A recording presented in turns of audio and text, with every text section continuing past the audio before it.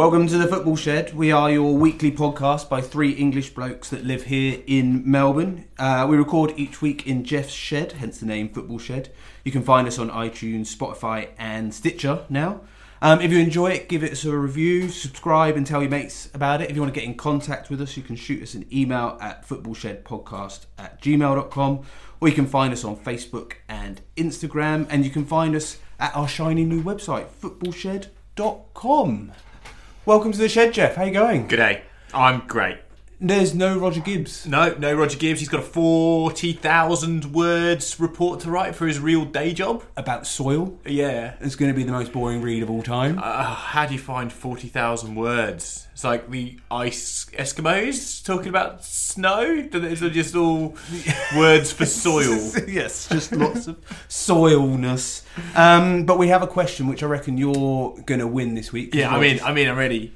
But this morning, Ajax beat Real Madrid in one of the best European games of football I've seen in a long time.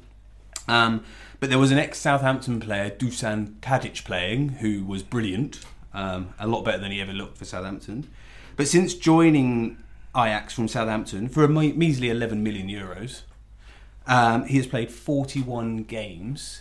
In those 41 games, how many goals and assists has he provided? Well, everyone was waxing lyrical about him this morning, and fair enough, because he was very, very good. I would say goals and assists. Goals and assists I'm combined. pulling it out of nowhere, but 15. 37. What the funk? That's messy numbers. That's ridiculous, isn't it? That is outrageous. 16 goals and 21 assists in 41 games. Like, Tadic was okay at Southampton. Like, he had a good couple of weeks here and there, and he'd do something a bit special. And yes, the Dutch league is not as good as the Premier League, but to be that consistent and score that many goals, that many assists, it's crazy. It's going to be one of those stories, isn't it, that he was average. You know, like it mirrors a Mo Salah, doesn't it? when you're average, you go away, you do incredibly well, and you come back and you're a world beater. Like, you'd think that clubs are sniffing around his armpits at the moment, wouldn't you? Well, he's 30 years old, though. So he's not like he's young. Like, he's had his best 3 or 4 years of his career at Southampton. And he was good. But I think they just run out of ideas, or they put him in the wrong... They played him wide a lot. For Ajax, he plays as a number 10 or even as a false 9. So he's the kind of main focal point. And he's just told, attack and create. And he's brilliant at it. I mean, he looked amazing in that game this morning. And it's so easy to be sheltered from this stuff, you know. We watch the Premier League, we watch the Champions League, watch a bit of the Championship, watch a bit of A-League, whatever. Yeah. You don't watch the Dutch League. No. So suddenly when these players pop up in the Champions League, you're like, oh, I forgot about Tadic. Yeah. Did they sell Tadic? How much was that for? And then suddenly you reel off a stat like that, you're like, holy shit. Yeah. And his turn for the assist, where he did the little drag back and then pirouette round, was amazing. Absolutely brilliant. I mean, what a game of football that was. You know me, I love seeing... things fail. I like seeing beauty destroyed, and there's nothing more beautiful than Real Madrid getting destroyed. So I really appreciate that, especially at home. It was amazing, and the best bit for me about it was Sergio Ramos deliberately got booked at the end of the last leg because they were 2-1 up away. And he was on a booking, so he's like, if I get a booking now, I'll be available for the quarterfinals when we'll definitely get through. And then he's sat in the crowd watching, and it all goes wrong. It's so good. You see, he wasn't even just sat in the crowd. You see that he's recording a documentary on himself. Like a Ramos documentary, and he was being filmed through the whole game. So like his reactions, there was a camera in his face the whole time. That's so good. So not only does he look like a pelican for getting a ban for doing what he did, but the whole 90 minutes are on camera in the face. So I'm looking forward to watching that when it's released on Netflix. Yes, that's going to be awesome. Ramos till I die. But in that game, we talked about Tadic. He scored a wonder goal, but that goal was a bit controversial. Because at the start of that goal, apparently, or maybe, the ball went out of play. So the fullback slides in. It's an incredible tackle, and keeps the ball live on the pitch. And then they break forward, and the ball comes to Tadic. He scores a wonder goal. Goes to VAR, and it goes to VAR for about 5 minutes. It feels like forever. And about whether the ball went over the line. And they actually couldn't conclusively say whether it went over the line or not. So they decided the goal should stand. Now, in my opinion, watching it, VAR is meant to be a clear and obvious error. It wasn't a clear and obvious error. Like, if it had definitely gone off the pitch, then it's a clear and obvious error, but it hadn't definitely gone off the pitch. So it should stand as a goal. But it took them ages to come to that conclusion. And the thing I was thinking about, if it was a goal for the goal line for a goal, it wouldn't have been a goal because the ball didn't go over the line. So I don't think there's much of an argument. But what do you reckon?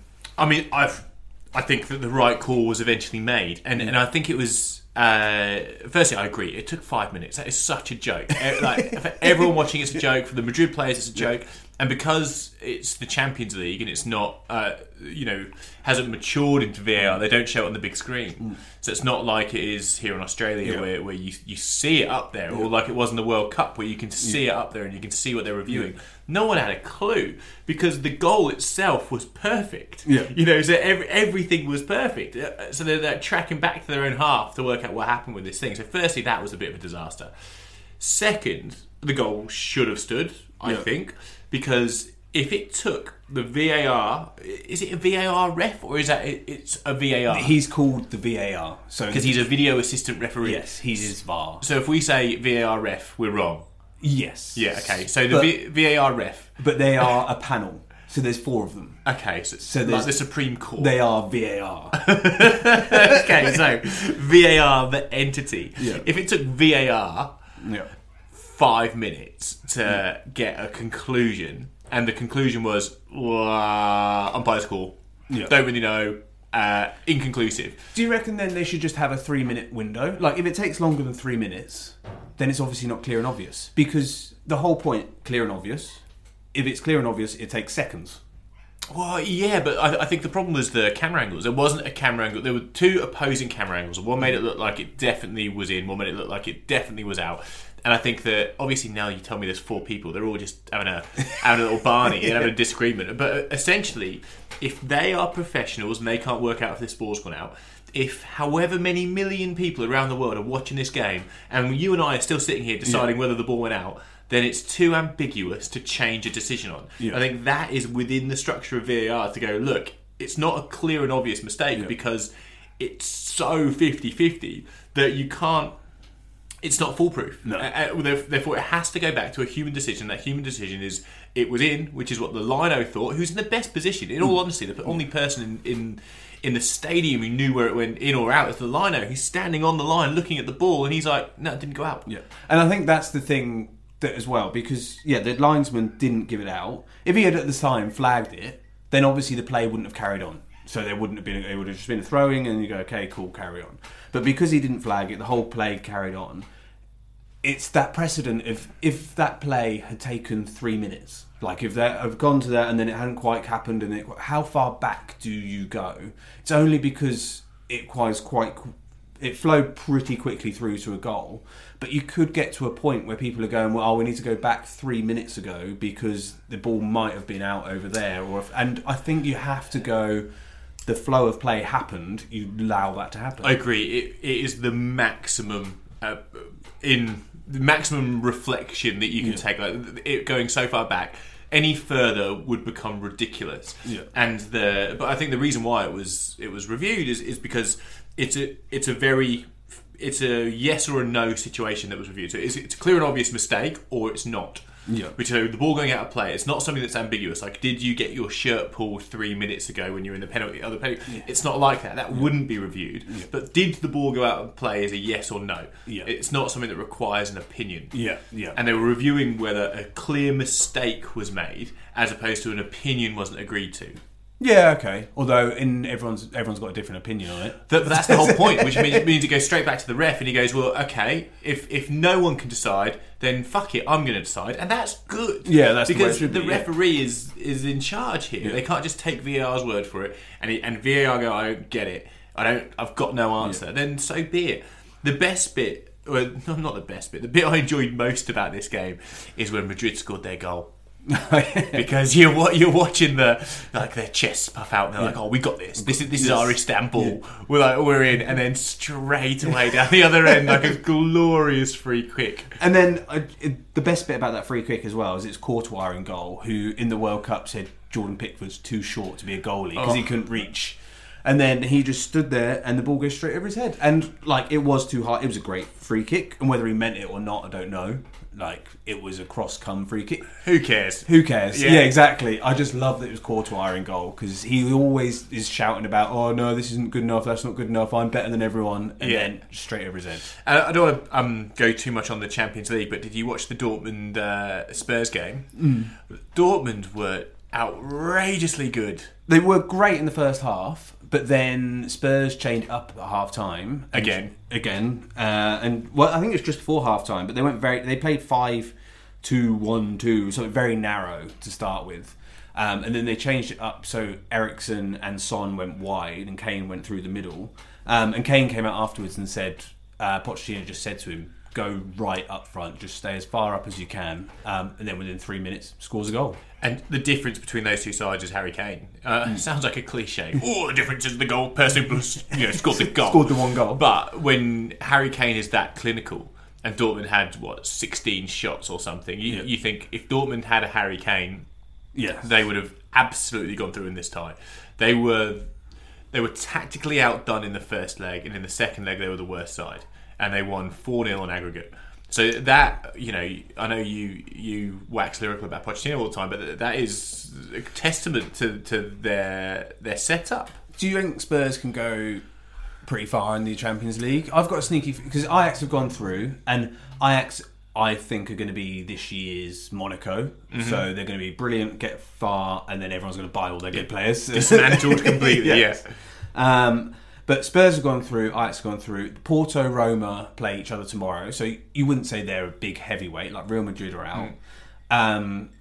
There's a few teams there that are, you would say, smaller teams in the final 8. So I think there's an opportunity for Spurs. If they draw an Ajax or one of Roma or Porto in the next round, they're in the semi-finals. Once you get to the semi-finals, it's a free-for-all.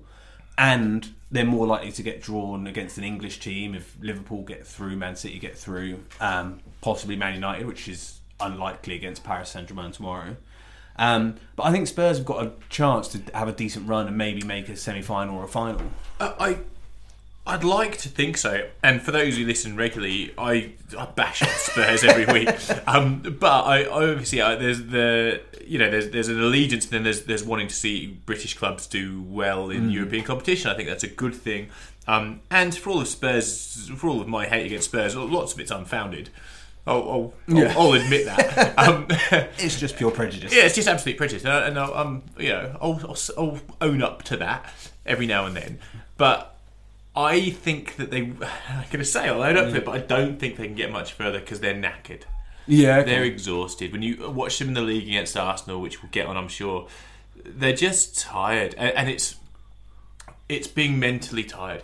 It's not having a fresh face. It sounds so cliched. Everyone's been talking about it all season, but this is the point. It's March and April where that starts to take its toll. But they are. They've got a game at the weekend. They play Southampton. Then they've got 2 weeks until they've got another game. Now they do have it's an international break, I think. So there is international games, but then it's a kind of a break from the Spurs thing. They've got Dele Alli coming back. Eric Dyer played for a little bit last night. So they've got players coming back. So I think that actually could do them good. If they come back from the international break refreshed, ready, and then they're heading into a quarter-final, I think they could have a good end of the season. No, I mean, I hear what you're saying, but I think it's a bit different. So players coming back, it's the opposite to Lukaku coming in for Man United. Being able to rotate and have people be chomping at the bit to get their opportunity, and then when they have their opportunity, they're new in the side, they're fresh in the side, they want to prove a point, they want to stay in the team. Having that level of rotation. I mean, we saw examples of it this week in the Premier League. So we saw Lukaku scored 4 goals in 2 games. We saw the most one-sided game of football I've ever experienced in my life, which is Manchester City Bournemouth. 1-0 Man City, who scored Mahrez. So you're looking at these players who have been training intently to get back in that side because they deserve their place. And that's not happening at Spurs. The players that are coming back less fit because they're injured. They might get into the swing of things in the last 3 or 4 games, but not now. Yeah, I've just got a sneaky feeling that they're going to get through the next round, and then once you get to the semi-finals, who knows? But then the league form will suffer on the back of that, and you'd say it already is. Yeah, they've had a bad couple of weeks in the league, but I think it's just a bit of a hiccup. I think last night for Spurs against Dortmund was ridiculously professional. I think in previous years, that young team would have conceded in the first half. Lloris was really good in goal, and then they would have panicked. But they didn't panic at all. Pochettino went about his thing calmly and changed the formation because he realised he had it wrong. They all adapted very quickly to that, and I think it was just a really mature performance. Everyone was like, 3-0, you've won it. But Dortmund are a good side. If they score early, then you start going, oh, they could get another. If they're 2-0 up with half an hour to go, it's panic stations. Whereas they didn't allow that to happen at all. In one of the hardest stadiums in Europe to play in, with 80,000 people, the whole yellow wall screaming at them. So I think they did really well. Okay, so they got Southampton this weekend. So do you think they're going to be dominant in that game against Southampton? No, I reckon they'll scrape a win. This is it. So they're going into these games in the Premier League not against the Chelseas or the Arsenals or the games that you're judging them against. But it's you win the league by beating Southampton. You don't win the league by beating Arsenal. But I think they'll get enough results to get the top 4, and comfortably they'll get in. And I think they'll have enough about them to go. They're not in the FA Cup anymore. They've got energy and stuff to go for the Champions League, and they might as well. Yeah. What would make me nervous is what's going on in the top 4 in the Premier League. A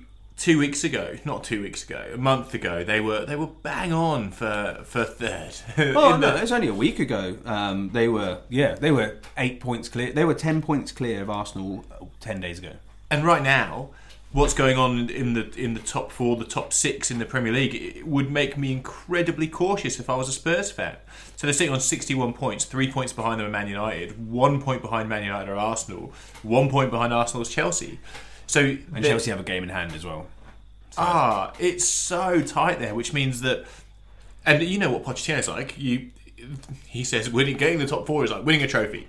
So what would he prefer to do? Would he prefer to win a trophy or try and win a trophy? Yeah, no, that's fair. I think he's going to go for the Champions League. I think they'll be fine getting top 4. I think they've learned to be mature in games. They played awfully against Arsenal at the weekend. So they drew 1-1 in the North London derby. And Spurs were basically crap. And Arsenal were brilliant. And Arsenal dropped Ozil and Aubameyang. And we just played better than them. Were really good. But Spurs came out with it with a point. And last year they would not have come out with it with a point. And yes, there was a penalty save at the end by Lloris. So it could have been very close. But I think Spurs have matured to that point where they know how to get results when they need to. I don't think they'll panic if they get really close for the top 4. I think they'll go, no, we know how to win top 4 now. It is on a knife edge in my recommended Spurs season, and I say that for a few different reasons. Obviously, everything we've just discussed, going up and down, tightening up in the top 4, being the worst team of the tie to go through, and looking at what's happening around them, Arsenal, Chelsea. But then I also think that if they don't do something this year, if they don't succeed this year, then people will start looking elsewhere. There are players who have bought into this Spurs methodology, who are being run ragged, and you can only keep the perfect unit. They're saying they've got the perfect unit because they have a great group of players who are the right age at the right time, who have the right manager, and it's the perfect storm for Spurs. Yet those players, we've seen it over the last few seasons at Spurs, that players during that perfect unit have wanted out. Kyle Walker gone to Manchester City because they're like, what's in this for me? I'm going to get my smoke blown up my arse so much because I'm part of this perfect storm. Actually, can I be winning something here? Yes, but I think next year they'll be in the new stadium, and by the end of this year, I think they'll be in the new stadium. There's a few things that come out this week about the possibility of Harry Kane leaving, and I just think that's nonsense. I don't see. People are saying if Harry Kane leaves, you get 150 million, and then you can go and buy 3 £50 million players.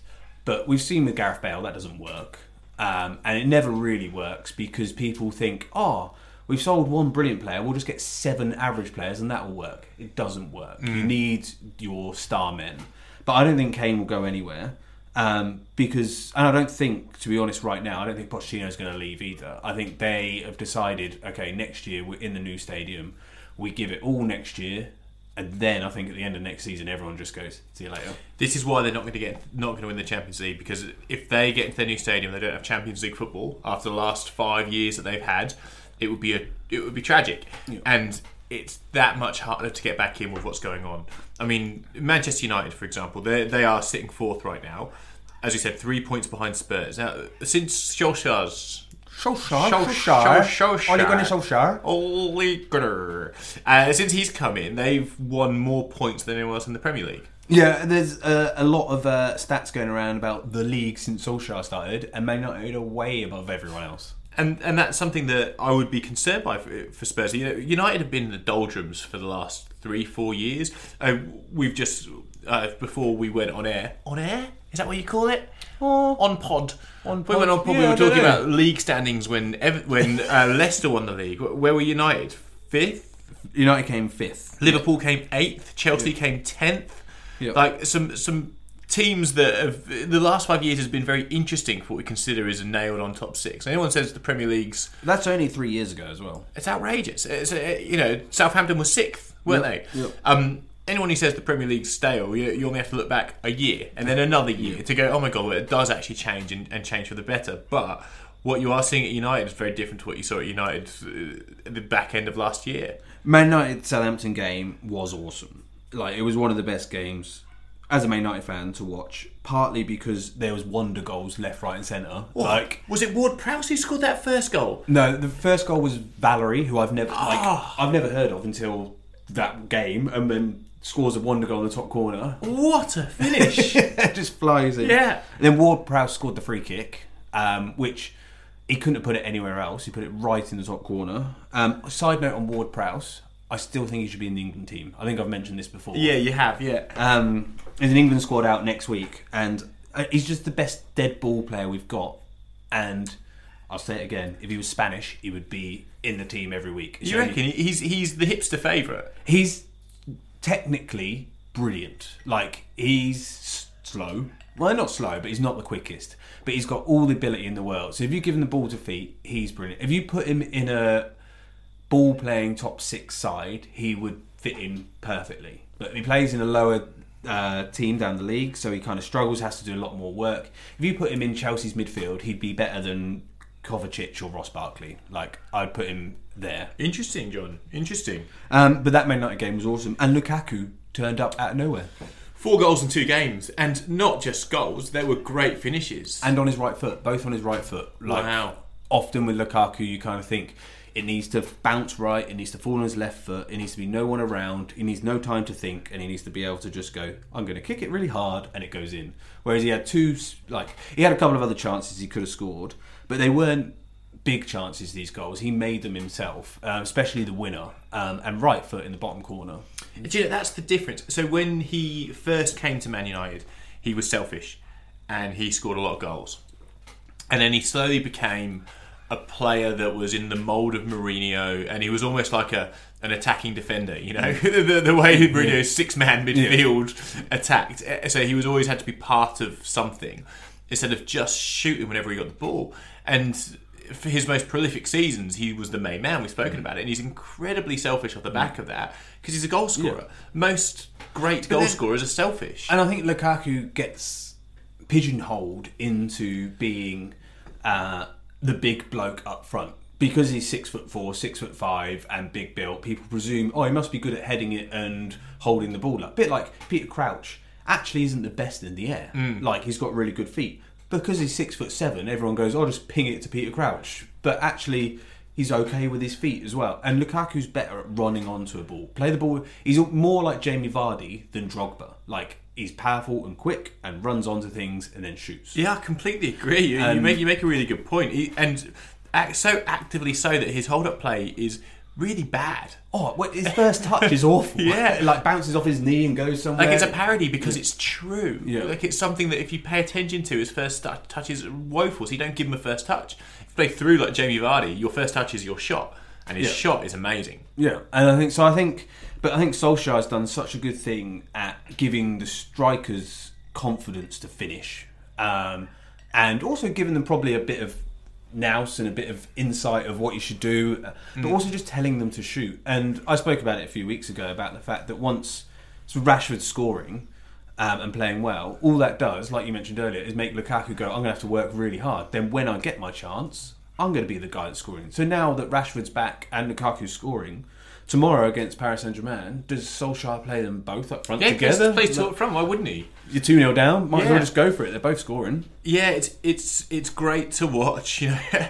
And I'm not a big Man United fan, but I do think that this is a more natural way to watch them play football. It's something that I take more pleasure in than the Mourinho years really.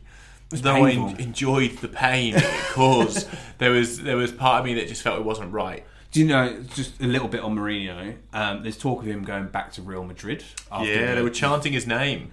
Like, I want that to happen because it's going to end in tears. Like, just like Chelsea. I just want to watch it go really wrong. But yeah, talking at Chelsea, we'll finish off on the top four.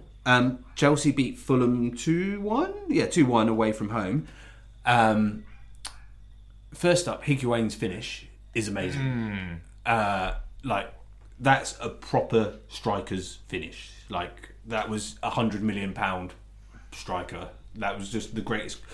They're one of my favourite goals. Like, you can score a wonder goal that flies in the top corner, but that was just pure striker. One quick 2-yard movement, bang, bottom corner, goal. Yeah, it's like perfect. Fat Ronaldo goal. Make it look easy. They make it like, why doesn't everyone just do that? Yeah, yeah.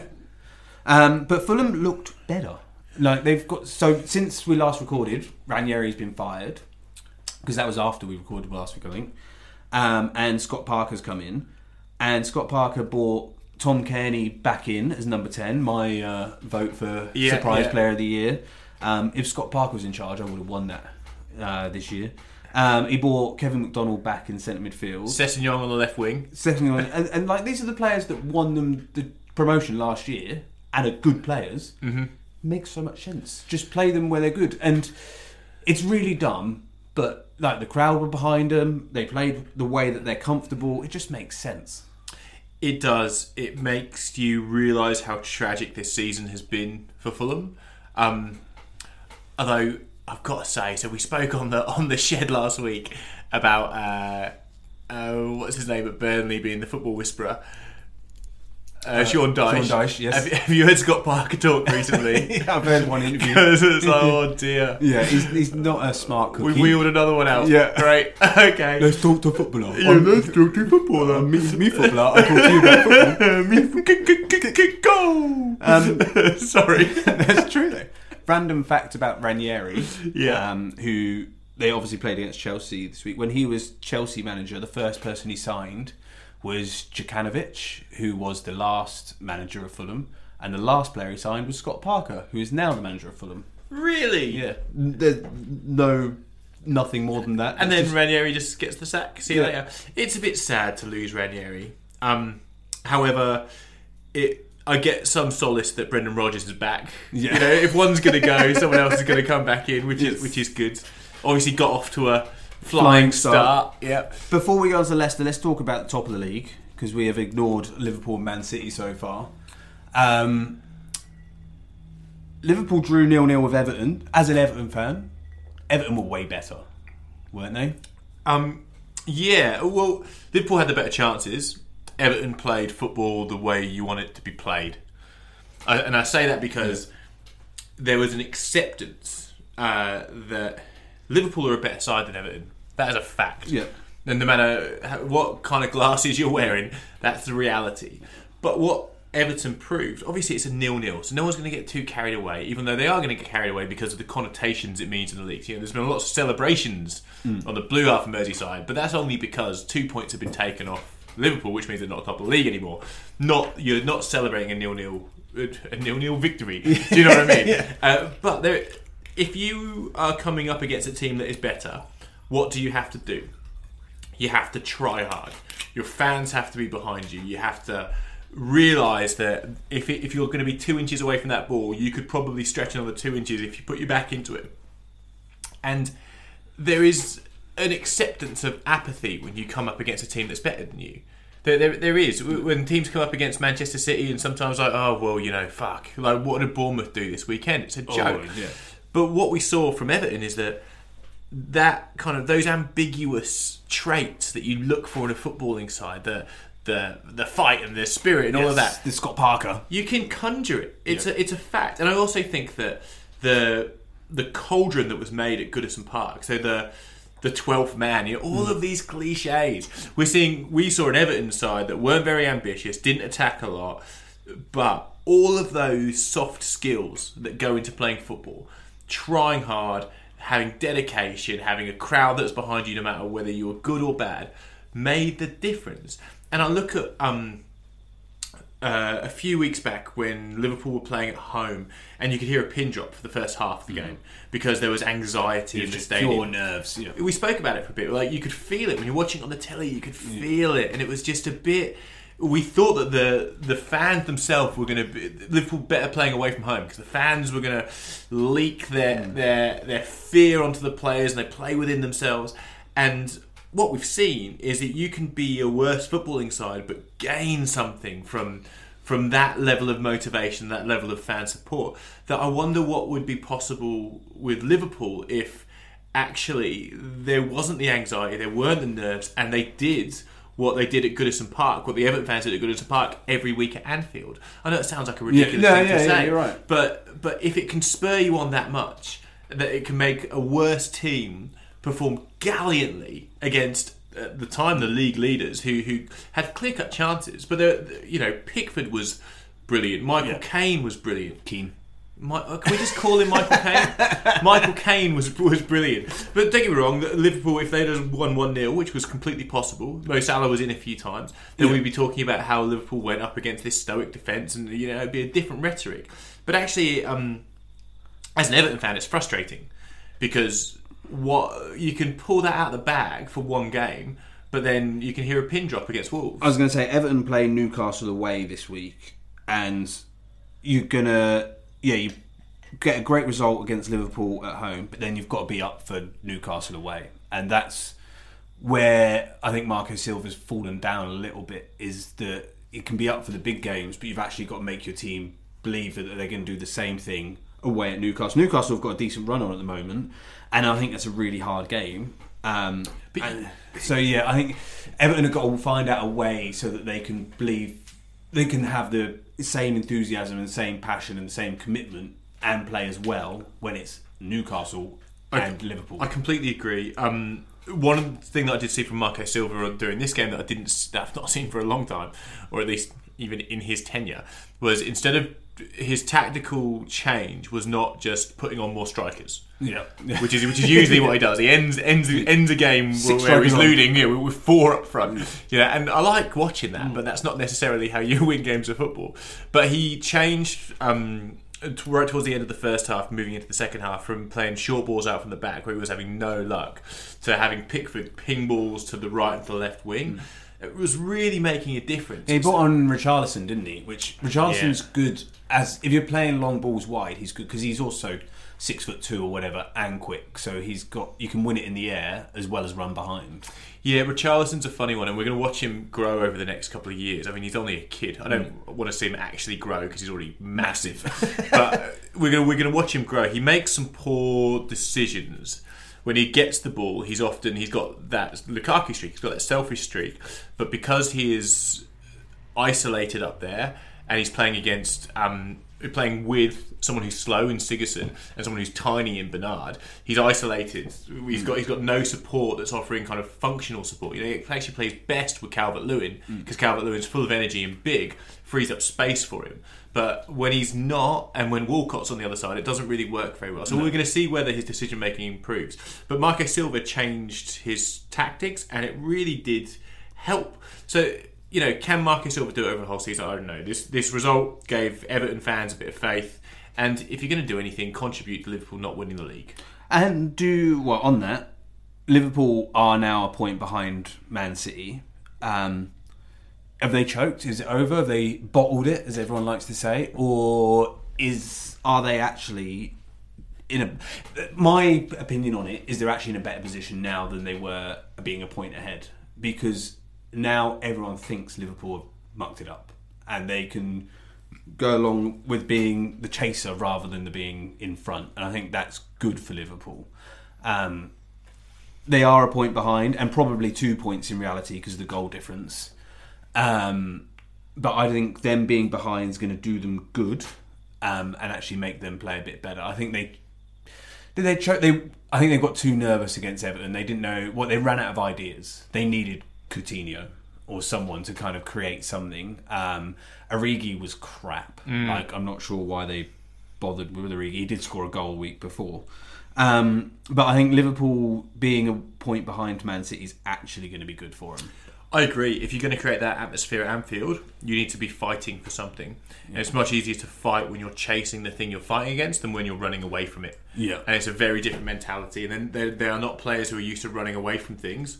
If you know what I mean, they're used to scrapping around, and they're fans who want that. They're fans who want to look at the thing you're aiming at. Don't get me wrong, Anfield, when the atmosphere is right, is one hell of a stadium.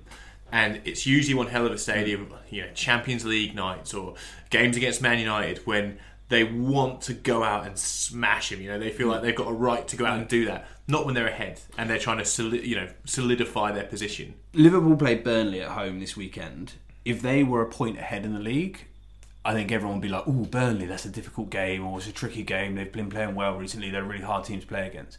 Because they're a point behind, I think everyone would be going, "Right, let's go and get 3 points. Let's beat Burnley. We can beat Burnley. We're better than them." It just completely switches the mentality. Problem is, they're a point behind a Lamborghini. Yeah, true. And that makes it very tough. So no one ever predicted Man City would lose 3 games this season, and they have. So we just can't call it. There's 9 games to go. On the Man City game, they played Bournemouth and won 1-0. Did you hear how much possession Bournemouth had? Something like 18%. 18% possession, and they completed 100 passes as a whole team. Kyle Walker completed 106. So the right back of Man City completed more passes than the whole of Bournemouth. Yeah, they broke a record. Did you see they broke a record? No shots on target or even off target. Yeah, they're the only home team in Premier League history not to register a single shot. It is ridiculous. Like, Eddie Howe, I hate Eddie Howe, and he's only got one way of playing. He decided this week against Man City to prove he's got another way of playing, but he was so piss poor at it that he should stick to the one way. Like, it was awful to watch. It was just pointless. There's no point turning up. Like, still though, City only won 1-0. And this is the thing about football. Yeah. It could have been a 0-0 draw. It really could have been. It's outrageous to think that that's possible with such a hammering. Do you think, though, that Bournemouth, you go for it and you lose 4-0, but you go for it, or you're better doing what they did and lose 1? The result's the same. You still get 0 points. Yeah, but it's how you feel the day after. Yeah. If you play for Bournemouth right now, you are listening and reading and sitting in a tactical room at their stadium and their training ground, and you're picking apart what is the worst Premier League football performance of all time. And wouldn't you rather have gone for it and lost 4-0 than be the worst ever? Bournemouth, yes. But so Bournemouth play Huddersfield away this week. Huddersfield obviously are relegated and down. Bournemouth have lost their last 8 games away. Wow. They're on a terrible run. I have a sneaky feeling Bournemouth can still get sucked into the relegation battle. Like, I know they're on 34 points and Cardiff on 25, so they're 9 points clear. But I can see Bournemouth going to Huddersfield and losing 1 or 2-0. Like, I think they're struggling. I think they could just sleepwalk into it because they think they're good enough, and then slowly it just goes wrong. Yeah, I think you're right. And Huddersfield have got the new manager bounce that they haven't quite bounced yet, but I think that new ideas will be spreading into that side. They're preparing to go down, so I think they're actually more at peace than they have been all season. Huddersfield, they'll be trying new things. I was going to say they are down, so you relax. There's almost that thing of just like, well, it's over, isn't it? So let's just relax. Enjoy it. We've got our last 8 or 9 games in the Premier League. We might as well enjoy the fact that we're in the Premier League. And it's the old shop window as well. If you're Aaron Moore, you want to be scoring a hat-trick, don't you? You want to be making sure that the Crystal Palaces of this world snap you up. Yeah. Crystal Palace. He would be good at Crystal Palace. Yeah, he'd be great, wouldn't he? Threading balls into Zaha. But I think he'd be great at most teams lower than 7th. Yeah. I just think he would be.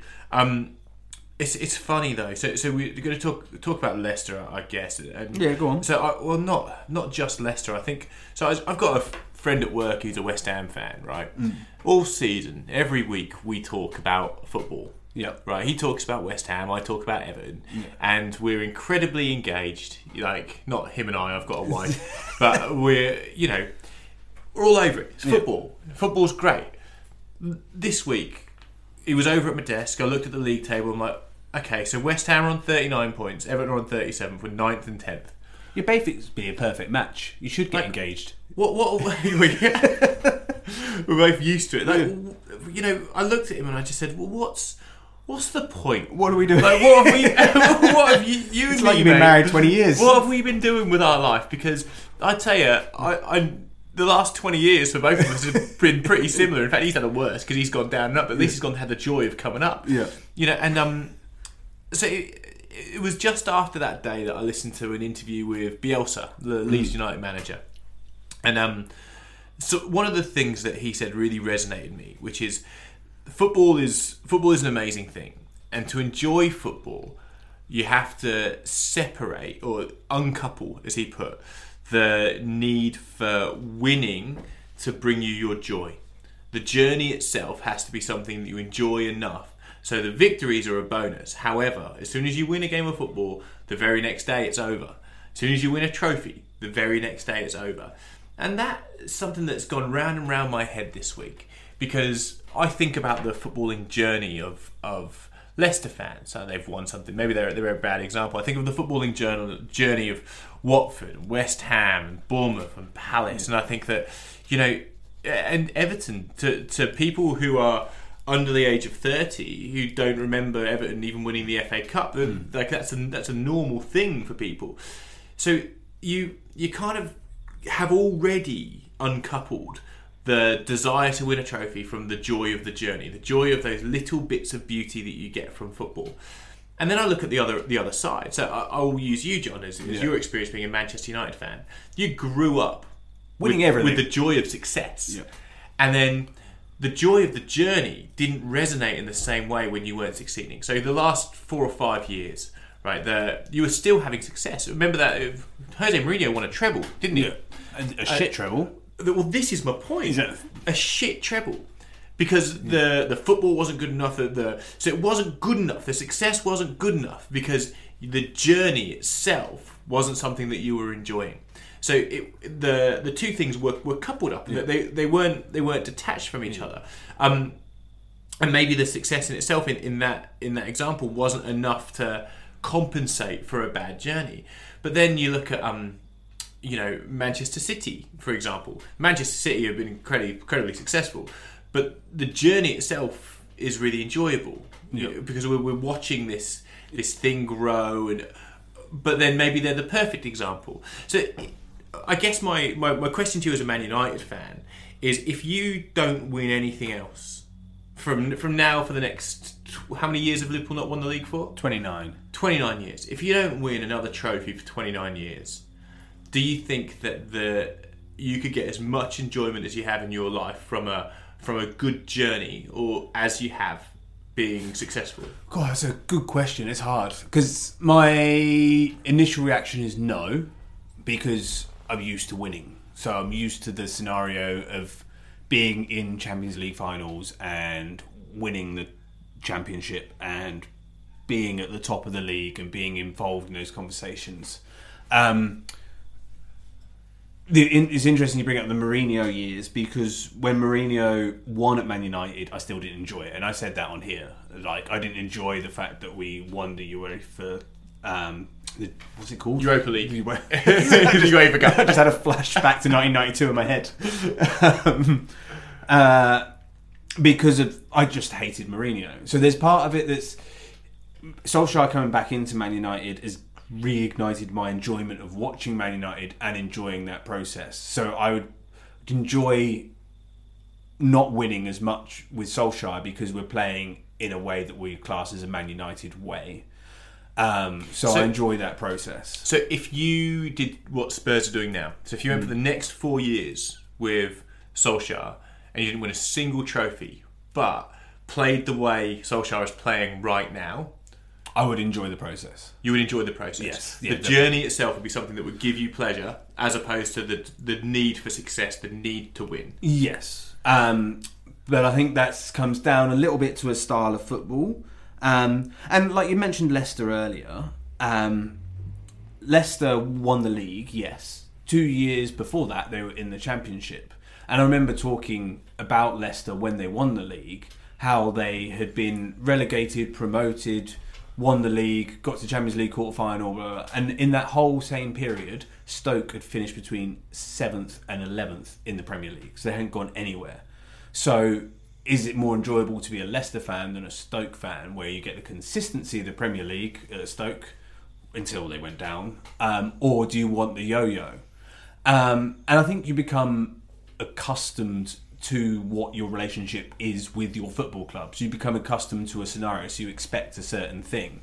So with Leicester, as a fan of Leicester, you expect it to be a bit of a roller coaster and it's going to go all over the place. Stoke became accustomed, it's a bit boring. I would enjoy the roller coaster more as a fan, I think. But removing it from fans to players and Bielsa uncoupling it means these teams are probably better at winning because you're about the process. So Fergie, after they won the Champions League in 1999, the next day he was planning for the next season. He came for a couple of glasses of wine for the celebration and then went, I'm going home, put his medal away in the drawer and just went, okay, what's next? And that, for me, is uncoupling in a professional sense, in that I'm here to win games of football, and what the process is to do that so if I win, doesn't matter, because I'll just go on to the next one. So I think as a professional sense of Bielsa doing that means you're going to have a more successful side, but I don't think as a fan, because you're emotionally involved, you can do that. Interesting. So do you think, going back to my West Ham fan friend, you think he's at a better time than me? Because in the time that Everton have been between 7th and 17th... Yeah. Oh no, pardon me, 4th and 17th, because we got that 1 year in the Champions League. West Ham have gone down twice. West Ham, gone down, got promoted, got to cup finals. So you think he's had a better time? Yeah. Even when the tragedy doesn't get swallowed by the success of going up again and the excitement? No, because I think it's the emotional engagement. So you're engaged in it more emotionally. Like if I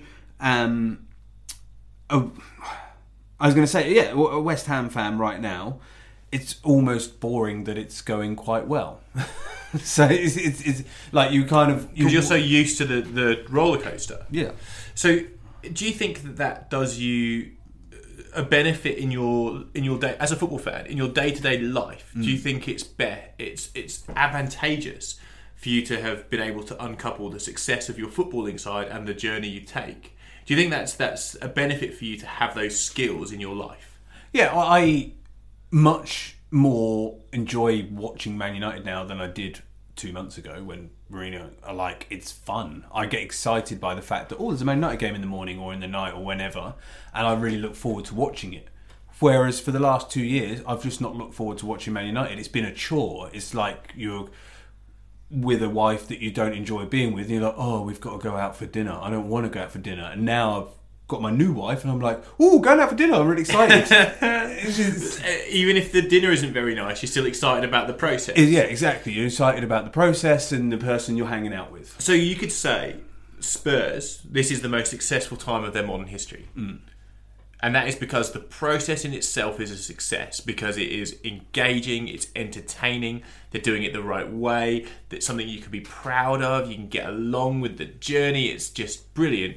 And if not a single trophy comes at the end of it, would you still say it's the most successful time in their modern history? In their modern history, yes. Like, they won the double in 1961, and they've won cups previously. Famously, they win the FA Cup in 61, 71, 81 and 91. Weird. They always win in the ones. But that stopped in 91. Yeah, stopped in 91. So post 91, it is their best period. But also you can see the progress they're making. I think the big thing for Spurs as a team this year, signing no one, obviously, famously, they've still made progress. Now, generally, you would think of a team not bringing anyone new in, not changing anything, you go backwards a bit. But what they've done is improve and evolve and change. And Pochettino's got better as a manager, the players have got better, and they've got better as a team. And you've got this new stadium coming. So there is gradual progress. So if I was a Spurs fan, I'd be super happy. What about Aston Villa? Oh God, I've been a mess. Yeah. So I'm throwing it out there because their journey in their last... Sorry if I'm going off. No, go on. Because their journey in their last 6 seasons, perhaps, in the Premier League before they got relegated to the Championship was a progressively worse news story. Like they were up challenging for 5th. The old Everton Cup. Yeah, because there was a top 4 and everyone else, and so they were challenging for 5th with everyone in the Everton Cup. Which I love that Everton have just been progressively the Everton Cup gets worse. Kind of best of the rest, and as soon as like the top 7, Everton will be finishing 8th. Yeah. So and then it's a slow stone sink in a river, isn't it? To the point where the journey itself is depressing. Even though you would say that if you were a Bournemouth, having the same performance level as Aston Villa, the journey would be satisfying because of where they've come from. And then going down into the Championship and having it be just as bad. Like, would you say that's the worst? I think it'd be pretty bad. And Aston Villa have won the European Cup in 1980. Like, they have history. They were one of the best teams in Europe. They have won leagues. They are historically a huge club in the UK. They're a big, big team. And then they've slowly disappeared. Now, that is the fault of an owner they had that slowly just stripped the club of anything good and took all the money out and destroyed what they had, which was a good thing. And it takes a long time to recover that. And I think they're slowly getting there, but it's not going to be a quick fix. I think if you as a fan, if you see an owner rip the soul out of your club, that's got to be the most painful thing.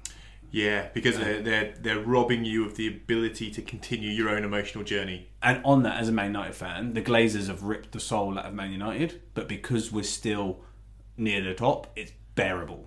As a fan, you have this blinkered look that, I'll ignore the fact that the people that own our club are absolute bastards and horrible and put huge debt on our club because we're still doing okay. Say the same about Manchester City, say the same about Chelsea. Like, there is no human who can say that the owners of Manchester City are fine individuals. No. Yeah, and sorry. No, I'm sure this yeah, is slander because it's getting published. But there's no one who can say that their money is just.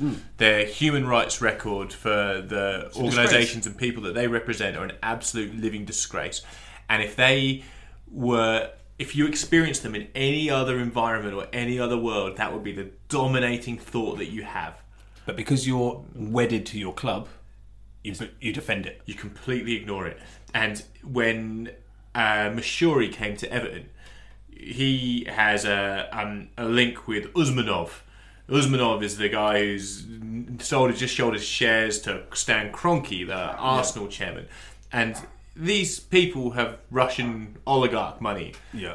I'd say, was I annoyed when that money came to Everton? No, you're like, good money. No, I'm like, great, we can fucking spend 150 million on Davy Klaassen. Yeah. Like, for me, it was really exciting because it's like you get your moment. And you soon forget where it came from and don't question where it's come from. So, and that's because it gives you the attachment to an emotional journey that is incredibly satisfying. Yeah. Even if it doesn't reap any rewards. Yeah. So I guess I'll move on from this slightly. But maybe it is best to be a Leicester fan. Maybe it's better to be a Leicester fan than a Spurs fan. And maybe the worst is Liverpool, because when you got it right, maybe the worst is Liverpool. Just throw that in the air. Because you got it right, you get accustomed to the emotional journey of your football club. Yeah. And do you think Liverpool fans are currently getting accustomed to bottling it? Yes. I would say that they are accustomed to not actually winning it, and the actual process of winning the championship they've not done, and they're nervous about doing it. It's going back to the wife analogy, it's about the actual proposing and going, yes, I love you and I want to marry you, and they're just really nervous and they keep bottling it and they just go, no, I won't ask now. And their modern history, they lost the Europa League final. They lost the Champions League final. Stephen, they lost a 9-point lead at the top of the Premier League with 5 games to go. And what's going on right now? So almost what the emotional journey that they're accustomed to is pretty tragic. Yeah, it'd be hard being a Liverpool fan. Well, we should move on. Have you got any side stories, Jeffer? Yeah, there's new rules. New rules? What are the new rules?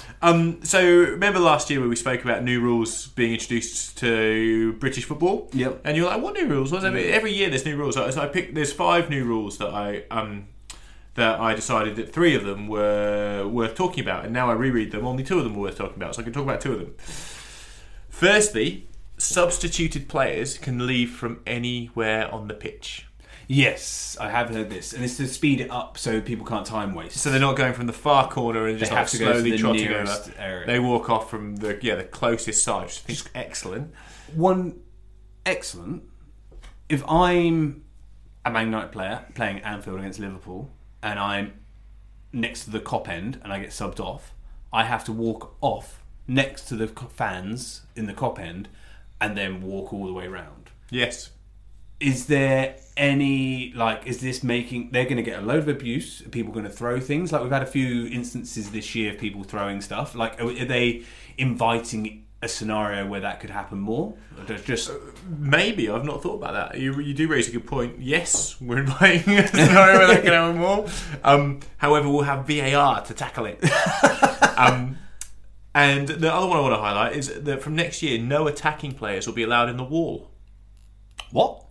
So, if you're a defending team and you have a wall... Yes.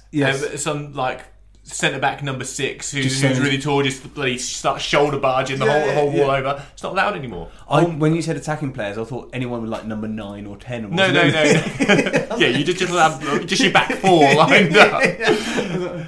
So no players from the team who are taking the free kick are allowed to position themselves in the defending wall. I quite like that. I think that's great. Yeah, because it is one of those things where you just stick someone in there and then you hit it at them and then they lean out of the way. That's cheating, isn't it? It's just a way of cheating. So it's great that they've tied it up. Oh, good one. Is that all the new rules? Yeah, they're the only ones that I've deemed worthy of shed. Okay, I've got a couple of side stories. Firstly, the MLS started. Yes, it did. DC United beat Atlanta, the champions, 2-0. Wayne Rooney. 2 assists. Atlanta minus Almiron, who now plays for Newcastle. And Zlatan scored for LA. So, have you seen?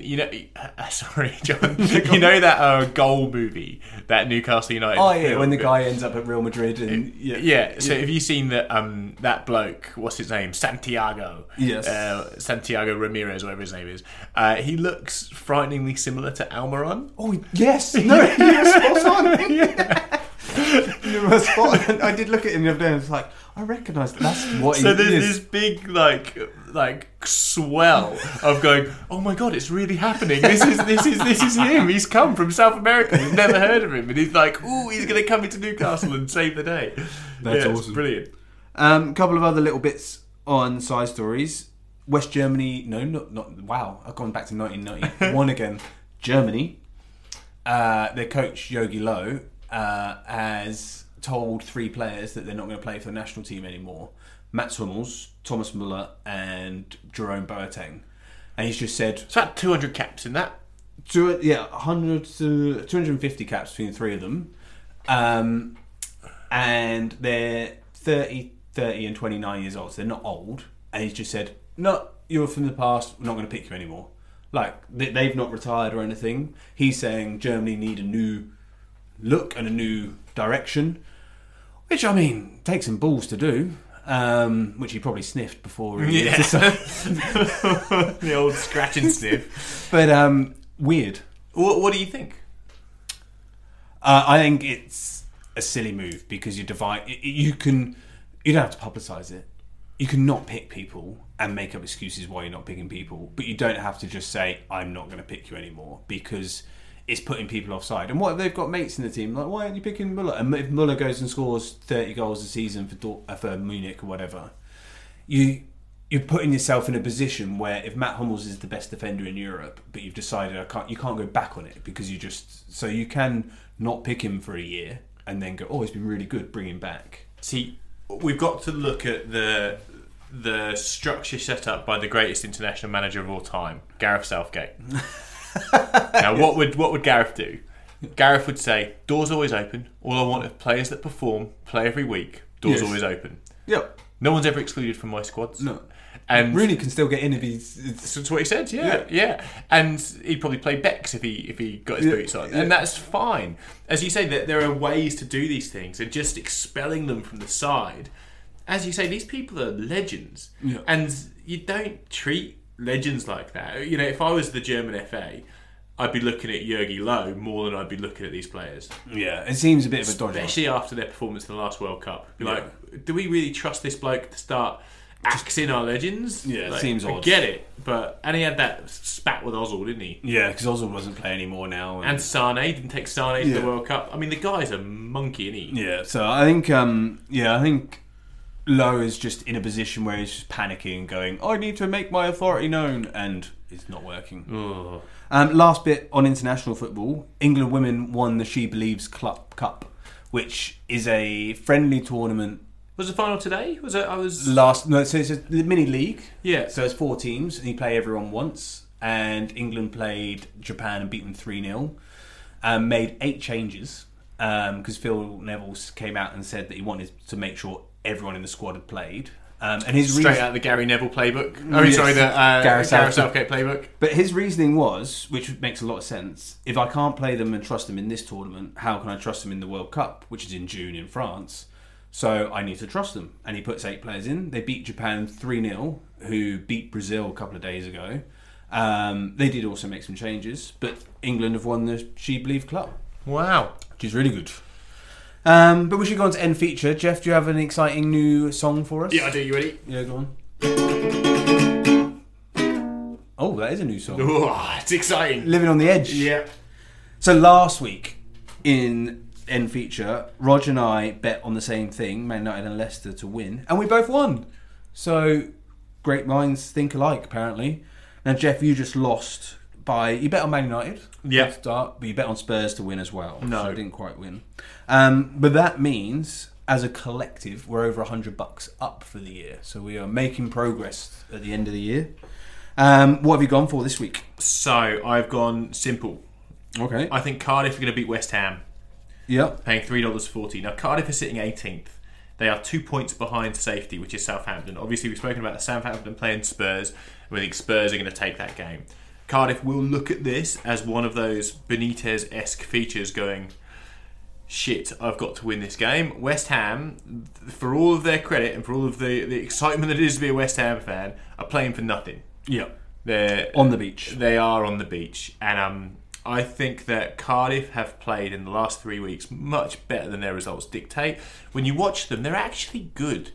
I know it sounds like a obvious thing to say, they're a Premier League side, but their defence is solid. They're big, they're strong, they're organised. They don't have a recognised goal scorer, and that's a problem for them. But they're better than you think they are.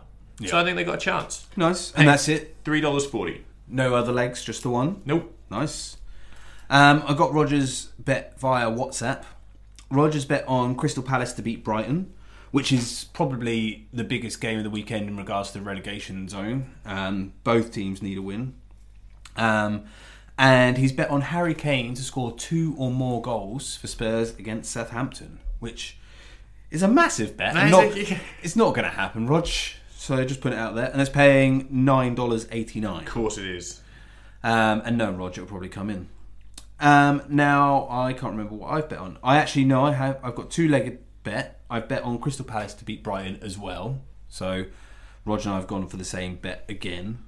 But also, I've bet on Man United to beat Arsenal. Really? Because Arsenal are playing well at the moment, but Man United is set up, as in Solskjaer's word, to play counter-attack. Arsenal will play possession football at home, and we'll play on the counter-attack. And we're really good in the league at the moment. We've got an incredible away record, especially under Solskjaer. So I think we'll win that. So those 2 legs are paying $5.40. I'm not sure about that Arsenal United game. I mean, it would be crazy to bet against Manchester United, but like, who in their right mind at the beginning of this season would have said Arsenal were going to be 1 point off top 4 with 9 games to go? You just wouldn't. I did. I put them in the top 4. Well, you're crazy. Like, don't get me wrong, I like you, but you're crazy. I certainly didn't predict it. I looked at the signings they made. I didn't predict it. I guess the business they did last January was great, but who knew that they would have the 2 most prolific strikers in the Premier League be able to play up front together? Like, it's outrageous what they've achieved, especially with the worst defence I can remember in Arsenal's history. So I think that is going to be a tighter game than you probably think. No, I think we're going to smash them. But have you got anything else before we go, Trevor? I'd love to leave the shed today with a quote from Troy Deeney. Oh, yeah. On what it's like to play against Virgil van Dijk. Oh, yeah, good. Are you ready? Yeah. I hate him. He's too big, too strong, too quick, too good on the ball. He loves fighting, good head of hair, and he's one of those guys who sprays on his top as well, so he smells lovely. That's amazing. It's so good.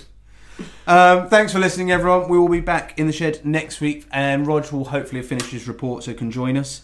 As always, if you want to get in touch, shoot us an email at footballshedpodcast@gmail.com or find us on Facebook and Instagram. And don't forget to leave us a review on iTunes, subscribe, and tell your mates. And we'll be back soon. Thanks, everyone.